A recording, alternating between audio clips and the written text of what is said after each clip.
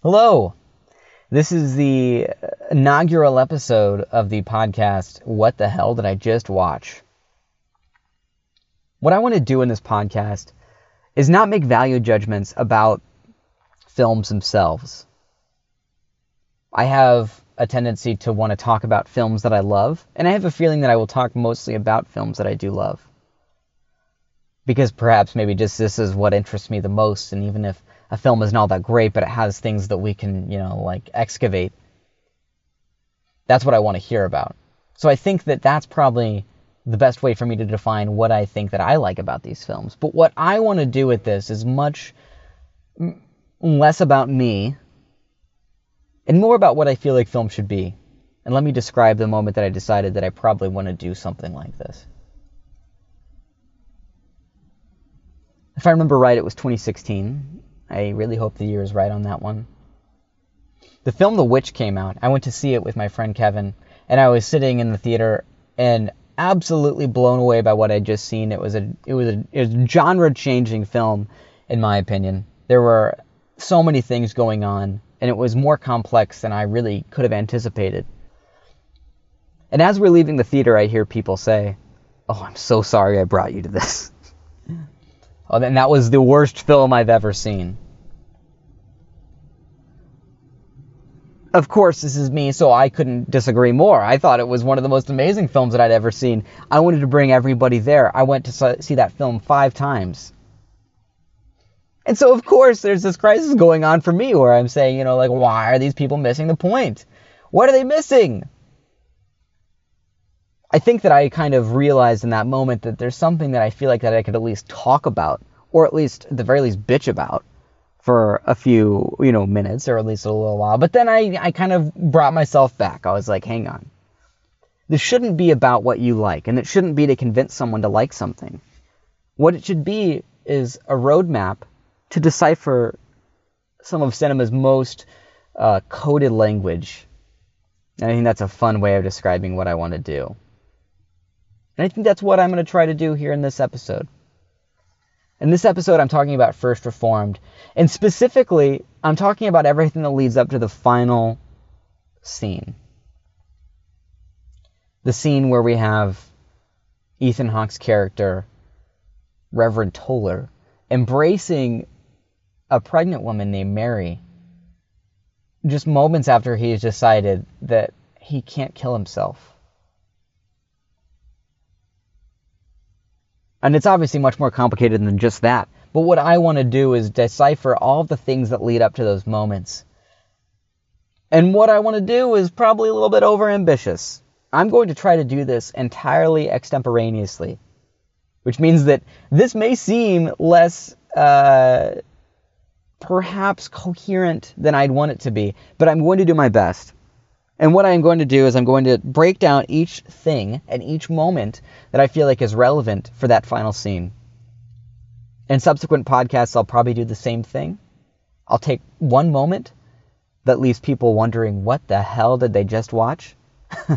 Yeah, that title is going to be interesting. But I'm going to do this. I'm going to break this down, and I'm going to go through all these things. And I want you to listen along and just see if you feel like it's valuable to your viewing experience. I'm not going to make any value judgments about the film, though I may sound like a fanboy at times, perhaps because I am. But this is what I'm going to do. So without further ado, here's my breakdown of the final scene of First Reformed. Are you fully trusting in His grace this hour? Are you washed in the blood of the Lamb? Are you washed in the blood, in the soul cleansing blood of the Lamb? Are your garments spotless? Are they white as snow? Are you washed in the blood of the Lamb? Are you washed in the blood, in the soul-cleansing blood of the Lamb? Are your garments spotless? Are they white as snow? Are you washed in the blood of the Lamb? Reverend Toller hears these lyrics sung by the youth choir of the Abundant Life Church as he enters actually to talk to Reverend Joel Jeffries. But before he does so, he hears these lyrics, and he sits down in the pew, and he closes his eyes and apparent pain. What he's going through is not something that is necessarily hard to decipher, but what the film First Reformed does is it hides these very common crises in metaphors and specifically dichotomies. I say metaphors is probably not as accurate because it really is dichotomies. What we're dealing with here are not ideas that are metaphorical to simple concepts in the world. What they are is just as simple as good and evil. And these are concepts that have been dealt with since the beginning of Christianity, since the beginning of time. There's even sects of Christianity called the Gnostics, the dualistic Gnostics, who were, they were dualistic. They were saying there was good and there was evil in this world. First Reformed has a different take on this. And over the course of the film, you see this play out in multiple ways. But what it starts with is a dichotomy. And so we're going to dissect those dichotomies before we dive into anything else. And with the ultimate goal of understanding the film's final moments, the moment where you might be asking yourself, why are we seeing this? Why are we seeing it in this way? And what does this matter? When I saw the film the first time in theaters, a couple in front of me ended it. And the theater was in shock afterwards. I don't know if it was for when you saw the film, but for me, the theater was in shock. Nobody moved. And then after about 5 seconds, when we were finally assured that the film was over, the woman in the aisle in front of me just looks back and raises her eyebrows, not in disdain or in unhappiness at what she'd seen, but just in shock. And I think that is a common reaction to the final moment of the film. I can tell you that was definitely my reaction. It still is, but for different reasons now. But what I want to do is I want to break down the dualistic nature of First Reformed in a way that will allow us to take that final scene and understand it for what it is. And that is the thesis and potentially a call to action, depending on how you want to interpret it. But yes, we're back in the Abundant Life Church, and we hear these lyrics: "Are you washed in the blood and the soul-cleansing blood of the Lamb? Are your garments spotless? Are they white as snow? Are you washed in the blood of the Lamb?" And as I said earlier, Reverend Toller closes his eyes. He clenches them in apparent pain. Purity and the antithesis of that, sinfulness, are concepts that weigh incredibly heavily on Reverend Toller throughout the entire film. In Reverend Toller's journal, we hear him describe his own sinfulness over and over again. And what you come to realize is that Toller is not a man necessarily that feels defined by his good acts or by what he can do good in the world. He's defined himself in his own sin. He says at one point he wants to rip the pages of his journal out because he hates it so much of what he said. It's so much pride on the page. He said he wanted to rip that word out. It fills him with so much hatred. Reverend Jeffries later in the film says, "You're always in the garden. Not even Jesus was always in the garden." And the point here is that he is obsessed. He is obsessed with purity. He's obsessed with his own sinfulness.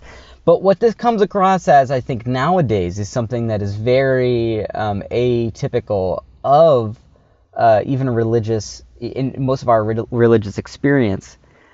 But to understand Toller, we need to have a greater understanding of the Reformed Church, and specifically Calvinism.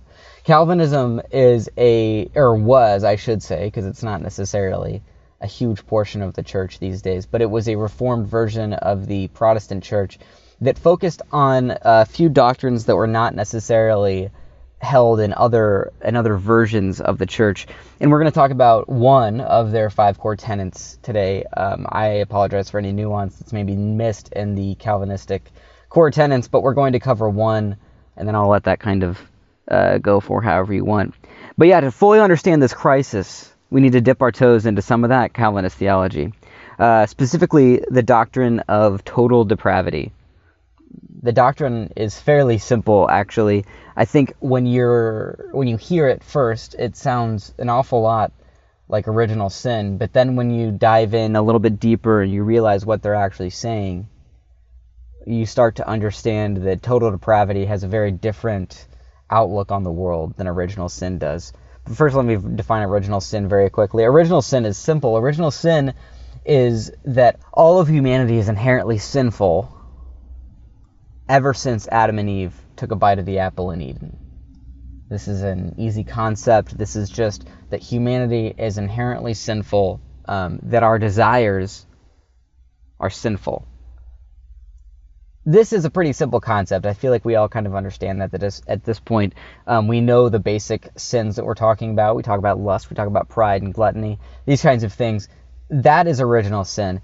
The difference between original sin and total depravity is this. Total depravity starts with the thesis that everybody is inherently sinful, but it takes it, I'd say, 2 steps further. First, total depravity says that we are inherently sinful, but we're not only inherently sinful, we are enslaved to sin. That is, we have no choice but to be sinful, even when we try in every way to be good.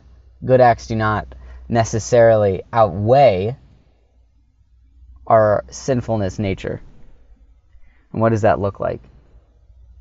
Well, what it really means in this case is that our righteousness is irrelevant. There's nothing that we can do to save ourselves in the eyes of God. That we cannot be forgiven for what we've done. And because of this is the second step that total depravity takes. Total depravity says that it is never our decision whether God accepts us or not. That is, our salvation is not dependent on our actions. It's dependent on whether God opens his mind, his heart to us. This concept, I think, is a pretty difficult one to understand for most modern Protestants, and I'm sure Catholics as well. I think most modern people. But what this does is it dovetails with the idea of predestination. It is never our decision. And this, I should also clarify. Predestination is the concept that Calvinists had, that we are all already decided, that our salvation is not in our hands. And again, that's basically what total depravity says. The total depravity says that we are so sinful and so enslaved to sin, and we cannot escape it, that our decision-making, our righteousness is entirely irrelevant in the eyes of God. And I think the first reaction that someone might hear to say that is, a person could be entirely good and only commit good acts. And how is that possible? Like, you can imagine the perfect person. If you can imagine a person not committing sin, how are they not the same in the eyes of God? And I think that's a deep concept, but the way that First Reformed deals with it is fairly elegant and very efficient. In First Reformed, one of the things that we notice really quick, once Toller becomes obsessed with his climate change theories and the end of the world because of these things, he looks up Balk Industries and he looks up Ed Balk, the CEO, or I shouldn't say CEO because I'm not sure, but the head of this company, let's say that, the head of this company. And what he realizes is that Ed Balk has donated $85,000 to the Abundant Life Church. The Abundant Life Church is the only real source of budgeting that the First Reformed Church has. And so what he realizes is, despite anything that he can do to change, I say he, Toller, despite anything that Toller can do to, change climate change, he's still a part of this, that he's still a part of this issue. And he can't escape it. He's taken money from these people. And he's doing so in the reconsecration ceremony as well. He's unable to escape it. While this theology of total depravity and predestination may seem very nihilistic, I would hope, I'm giving you a warning now that this podcast does not have enough time to deal with the nuance that it might take to convince you otherwise. There are the theology that I'm describing is not nihilistic. It is not life denying in the sense that we should all kill ourselves because there's nothing else that we can do. There is no way that I can deal with the nuance of this. There's a lot of other concepts that the Calvinists use to create a more holistic worldview. But for this podcast, we'll just stick to total depravity because it's the most key point here. But I think also, while I don't have enough time to describe that nuance, First Reformed does not go out of its way to enunciate the exact syllables required to understand Calvinist theology in the ways that you might want necessarily if you're not familiar. Toller himself quotes Thomas Merton in the film, and he says, "I know that nothing can change. I know that there is no hope." And what's interesting about that is not the way that First Reform denies that there is no hope, but it's in the contradictions and the complications that arise out of that statement and other of Toller's statements and quotes that he says throughout the film. If we take that Merton quote at face value, nothing can change and there is no hope, and then consider the opposite, despair. Is despair not the word you would use to describe a lack of hope? I think that would be. That despair would be the word that you would use to describe a lack of hope. But then Toller says this, he says, despair is pride so deep that we think we know greater than God. So what is the audience supposed to think when he says things like that? Despair is so deep. Despair is pride so deep that we think we know greater than God. So let's take both of those phrases and compare them. Let's put them together. I know that there is no hope. I know that nothing can change. This is the Merton quote. And then the Toller quote is, despair is pride so deep that we think we know greater than God. So what room is there for either despair or hope? When Toller is in a conversational battle with Michael, he says perhaps the most important line for the film, and especially for this discussion. He says, wisdom is holding two contradictory truths simultaneously.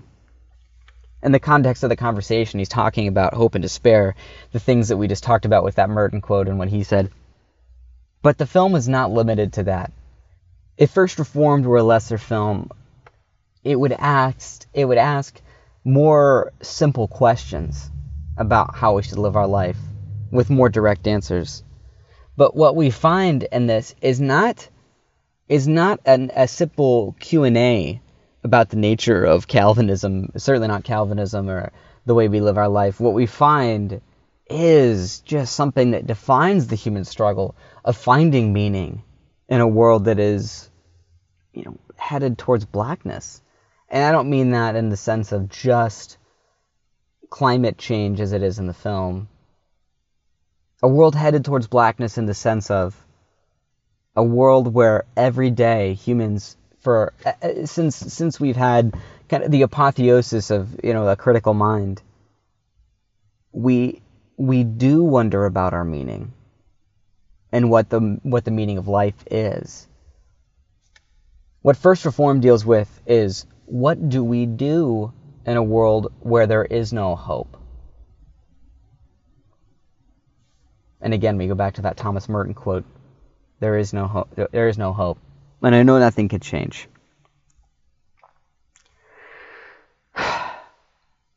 First Reform deals with these dichotomies in some very eloquent ways. What I want to do before we get to the final sequence here and describe exactly what that means is I'm going to go through a few of these dichotomies, these dualisms, and then I will go through the ones that are important for that final scene, and then we'll just kind of end up there. The first one that I want to start with is actually maybe the least relevant to the final scene, but probably the most iconic for the entire film, and that is the whiskey and the Pepto. At first you may think, well, this is just an interesting moment. It talks about his addiction and how far he'll go. But the whiskey and the Pepto, I think, is a more complex dichotomy than we may initially feel. When I first saw the film, I didn't quite process that moment as much as probably I'd want to. I watched it and I felt the impact of the music and that slow zoom, and it felt very important. It felt like a changing moment in the character. But what I realized was this is just another moment that shows the contradiction within Toller and within pretty much everybody here. Now let me kind of explain this too. Toller knows the extent to which his stomach ailments have been ravaging him, basically. We see this throughout the entire film. He's in incredible pain and discomfort. He calls these ailments petty, which is quite ridiculous when you watch the film. But he does. He calls these ailments petty, and they could kill him. This is not just an ulcer. This is something that we soon learn could possibly be cancer. The doctor is very serious about getting him in, and we know that this is something that could impact him. But then in the following scenes, we see no changes. We see nothing that would make you think that he is taking his life seriously. He drinks heavily. This is probably the one sign that we see the most that shows you how little he really cares for his own bodily well-being. And what the whiskey does is it shows us that he doesn't care, but what the Pepto does is it does the opposite. Again, it's the pro to the whiskey con. It's the anti, and it is the thing that opposes the bad. And the dichotomy itself maybe is not incredibly complex, but I think it's one of the most revealing about Toller himself. The whole care about his body versus the world is just another step in this process of this line of dualisms that we see throughout the film. When he's having this conversational battle with Michael earlier in the film about, what do you do when there is no hope? How do you bring a child into this world? He references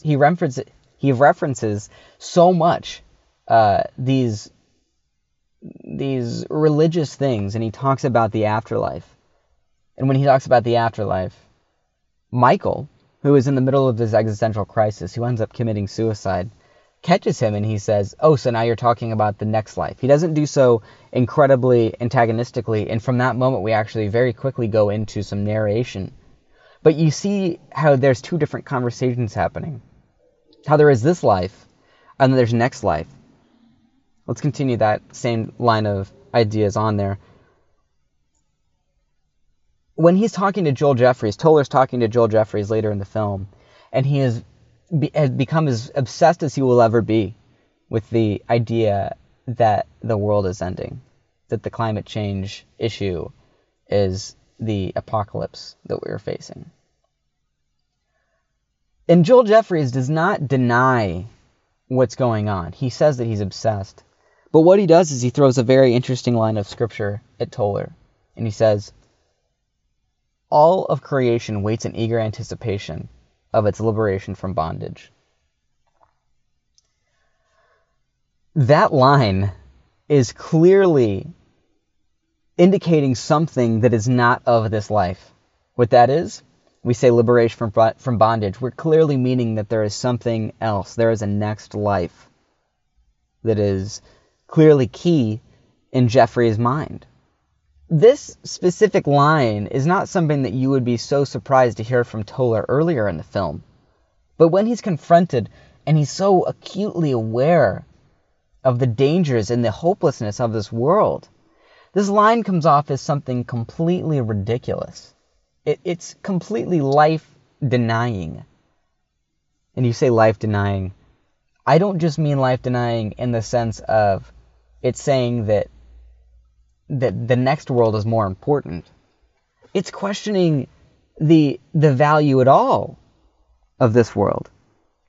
Joel Jeffries, at another point in the film, says the line that, he compares this, I can't remember quite the line, but he says, "Anxiety is our wickedness."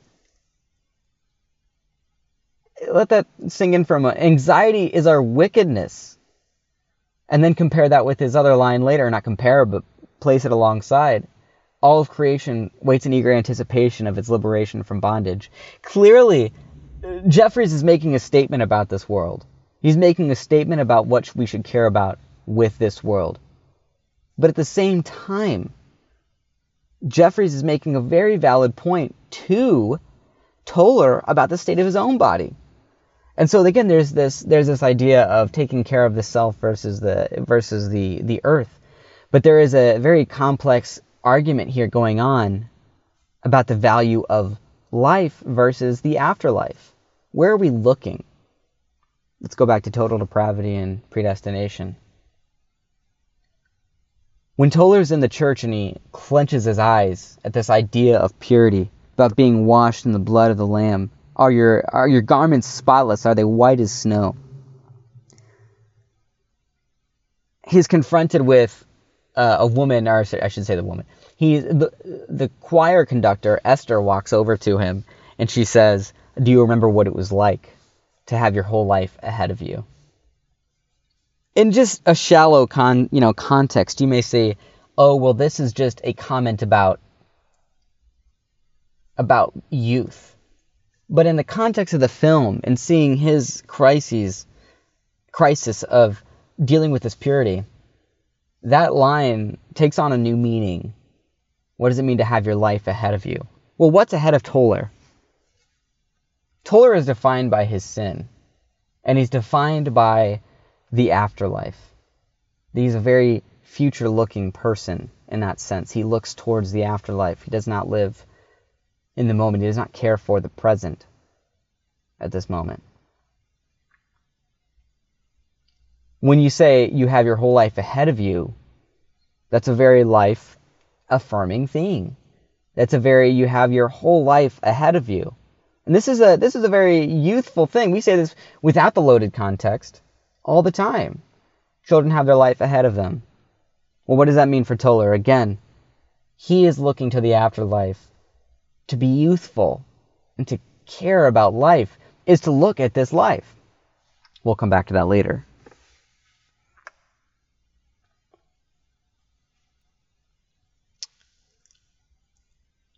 The final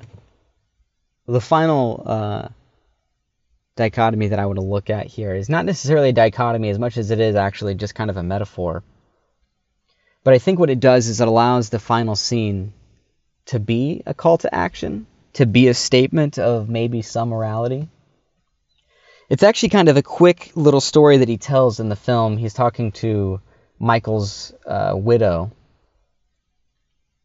played by Amanda Seyfried. She's pregnant at the time, and she's about to move to Buffalo. And he tells her a story. He says that his grandfather was a priest in Michigan, and every Monday he would go to the bank to deposit church funds. This was the first two-story bank in Michigan, I believe is the story. And they had an elevator. One day the grandfather gets onto the elevator, and halfway up he takes his hat off and realizes he's having a heart attack. He takes his shoes off, and he dies between the first and second floor. First of all, there's some obvious things going on here with the first and second floor, dying between the two. But what makes it more of an acute statement here is that the grandfather says that he's on holy ground when he's dying. It's a difficult thing to kind of translate, because what Toller immediately says afterwards is that he believes that Michael died on holy ground as well. Michael is clearly not a saint, but he's not a bad person. It's not because of his sins. I don't think that he's a sinful person. I wonder in this moment what Toller is necessarily wanting to get out of the story when he says that Michael died on holy ground. But what we can get out of it, clearly, what we have access to here, is a very clear directorial statement saying that the grandfather died between floor 1 and 2, between these two things, and it was on holy ground. Now the next thing is, let's take this to the final scene, and probably the most important scene, if you're wanting to get something out of this. This is probably the most incomprehensible scene in the entire film. Most of the film is fairly comprehensible, whether you like it or not. It's fairly simple and straightforward about what's going on. The final scene is the one that makes a huge statement. And if you're not prepared for it, it doesn't necessarily come across super coherent.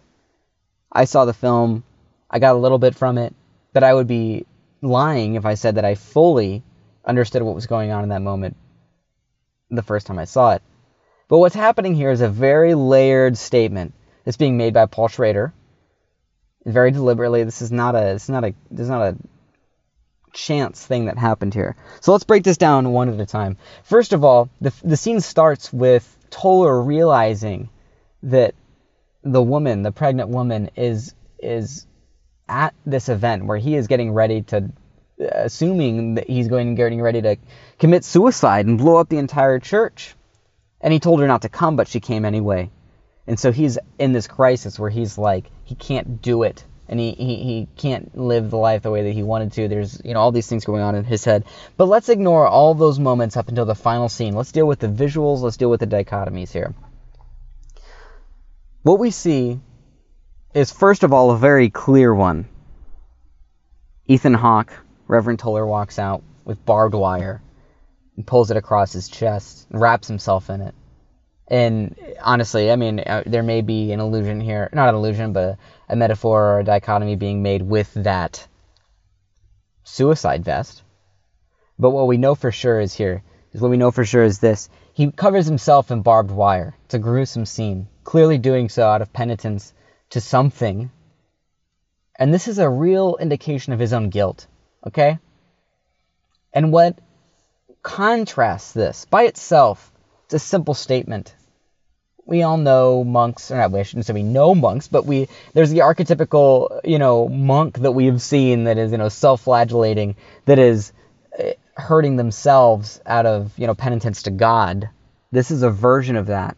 But what makes it so much more interesting and powerful as a filmmaking device is that he's covered in barbed wire, and then he puts on the white robe. And that's when we go back to the beginning. We say, are your garments spotless? Are they white as snow? Are you washed in the blood of the Lamb? There's something going on here, clearly. And let's add on to that. He's getting ready to kill himself with Drano. He pours a glass and waits there, with blood seeping through his white garments.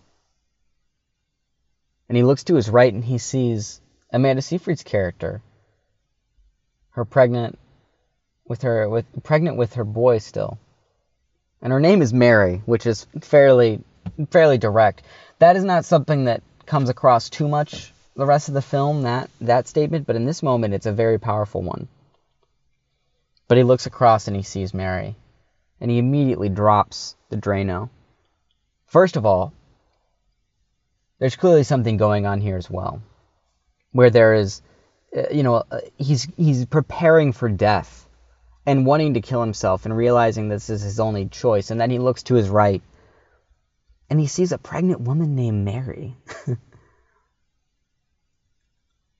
And that is such an interesting dichotomy as well, seeing this death and life thing. But what brings that together is when they meet in the middle. And at first they merely embrace, just hugging each other.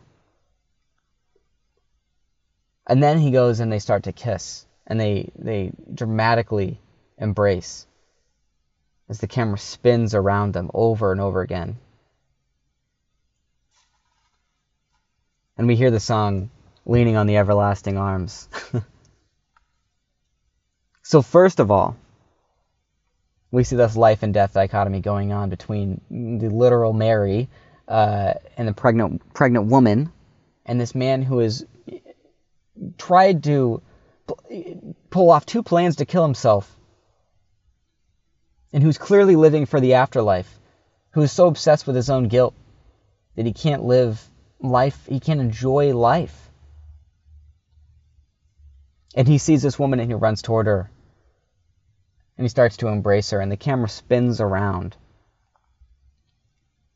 And what we get here too is not just life and death as in lights on, lights off consciousness. What we're talking about here is, what are you living for? For purity? Or are you living for guilt, for the next life? The self-hatred that we have is something that is very life-denying. This isn't something that I'm just making up as well. I'm not just saying this. In the film, he says it as well. After becoming obsessed with these ideas of climate change, he goes to Bulk Industries and everything, and he has this tour. On the way back, he stops for fish and miso. So sushi and miso. And he says, such simple pleasures, why do we deny ourselves? What a simple statement, but what a powerful statement in the context of the rest of the film. A man obsessed with the things that are inherently pleasurable to himself. Any sort of relationship. Any sort of preserving his own body. And then he says that. Such simple pleasures. Why do we deny ourselves? And then that exactly is what bleeds into this last one, is the life versus death. Are you denying yourself by living obsessed with death in the end, instead of appreciating life itself? And so we have this massive question. We have these huge questions, at least 3 layers on this final scene. And it's so simple to wonder, what is the answer? The answer is not simple at all. It's just as complex as the question. But what makes it so interesting is Paul Schrader gives us a way of deciphering what he thinks the answer is. And before you get angry at me, it's not an easy answer to swallow. It's not a worldview. It's not an answer that we look for and say, this is what we live for. As the two embrace in the middle, the camera spins around them multiple times, over and over again. Visually, what does this mean? This spinning camera. Well, if you're asking me, and what I think is the clear answer here, is we're going between 2 ideas, back and forth. We're spinning between life and death, and hope and despair, purity and guilt. And that's where life is meant to be lived. And that sounds terrifying.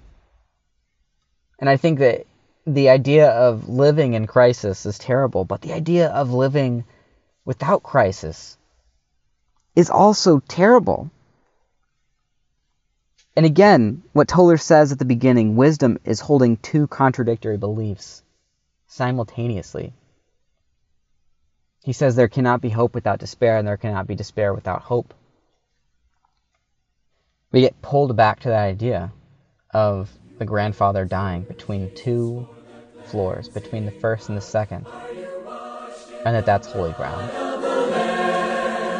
Are you fully trusting in His grace this hour? Are you washed in the blood of the Lamb?